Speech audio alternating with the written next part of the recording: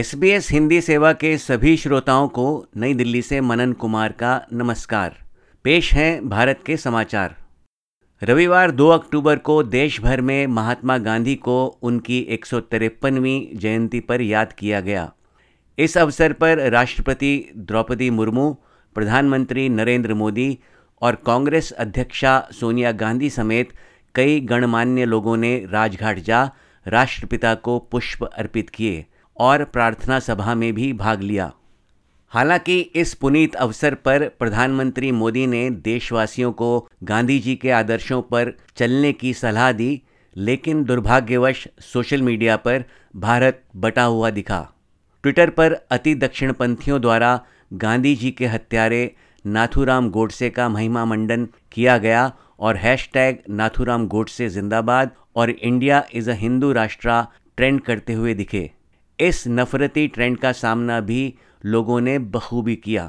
इसी दौरान कांग्रेस की भारत जोड़ो यात्रा की अगुवाई कर रहे राहुल गांधी ने कर्नाटक में मैसूर के पास बदनवालू गांव में एक खादी कोऑपरेटिव जा गांधी जी को नमन किया।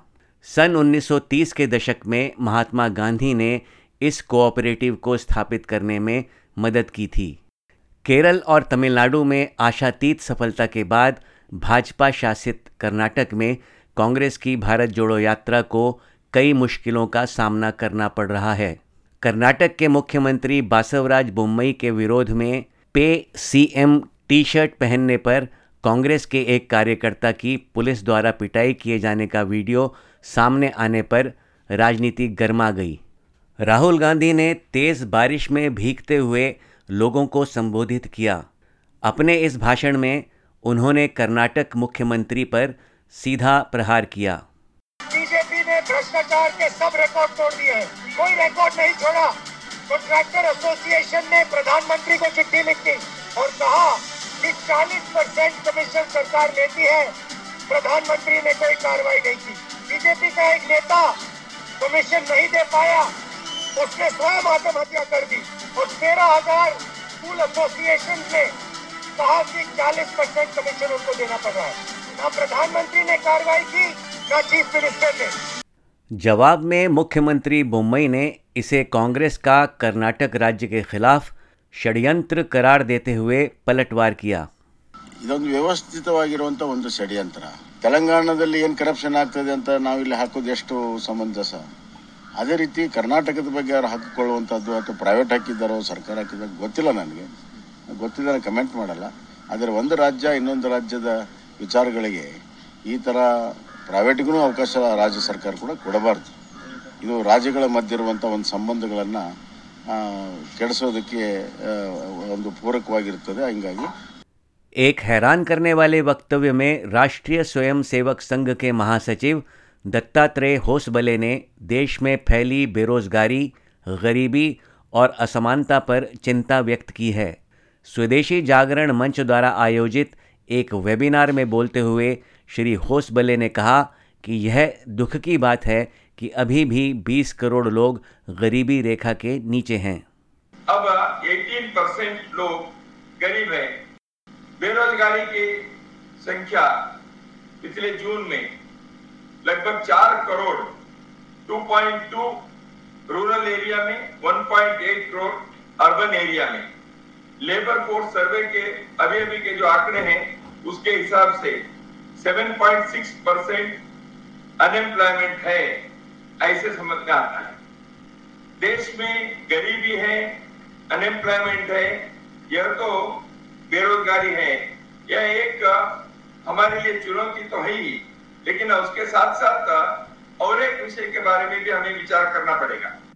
चूंकि संघ को भारतीय जनता पार्टी का वैचारिक मार्गदर्शक माना जाता है, इसलिए श्री होसबले का यह बयान महत्वपूर्ण माना जा रहा है। भारत अब 5G इंटरनेट कनेक्टिविटी सेवा प्रदान करने वाले देशों की श्रेणी में शामिल हो गया है। प्रधानमंत्री नरेंद्र मोदी ने 1 अक्टूबर को राजधानी दिल्ली में आयोजित सालाना मोबाइल कांग्रेस में 5G की औपचारिक शुरुआत की। आज देश की ओर से, देश की टेलीकॉम इंडस्ट्री की ओर से 130 करोड़ भारतवासियों को 5G के तौर पर एक शानदार उपहार मिल रहा है। 5G देश के द्वार पर नए दौर की दस्तक लेके आया है। 5G अवसरों के अनंत आकाश की शुरुआत है। मैं प्रत्येक भारतवासी को इसके लिए बहुत बहुत बधाई देता हूं। 5G के आने से भारत में मोबाइल इंटरनेट की रफ्तार में कई गुना तेज़ी आने की उम्मीद है। बेहतर कनेक्टिविटी होने से कई महत्वपूर्ण सेवाएं मसलन रिमोट सर्जरी रियल टाइम में की जा सकेंगी।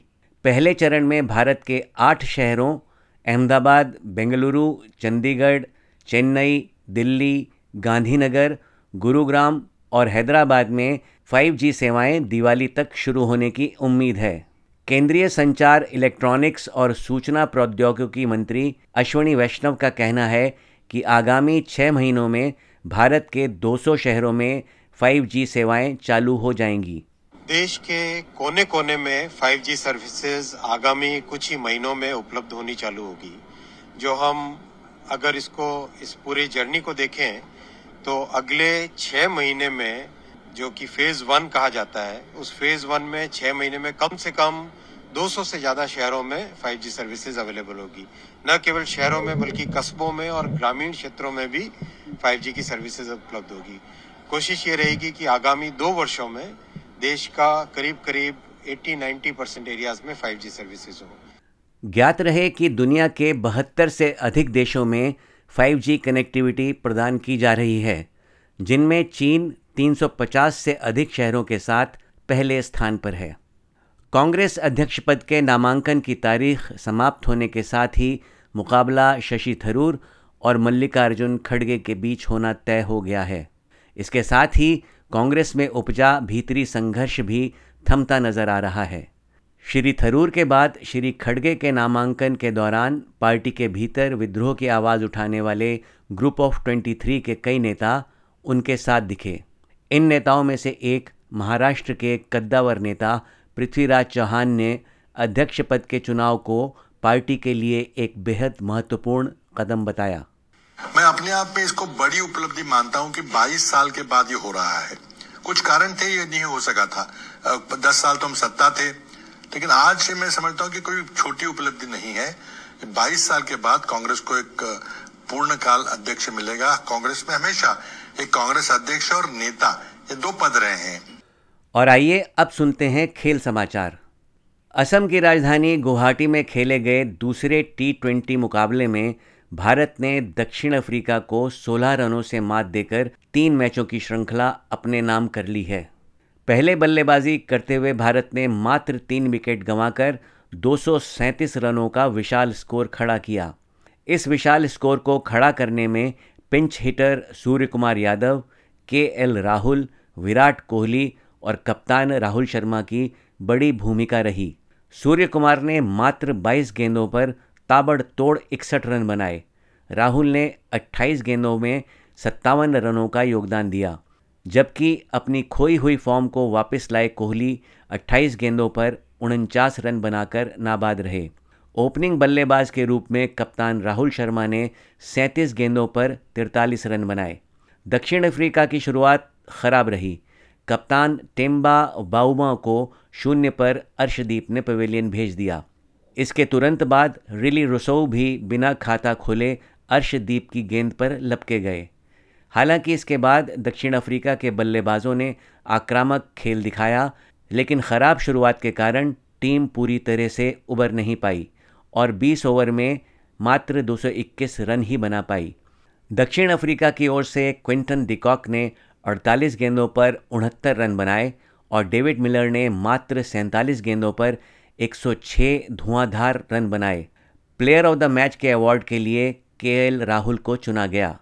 इसी के साथ आज के समाचार यहीं समाप्त करने की अनुमति दीजिए। नमस्कार।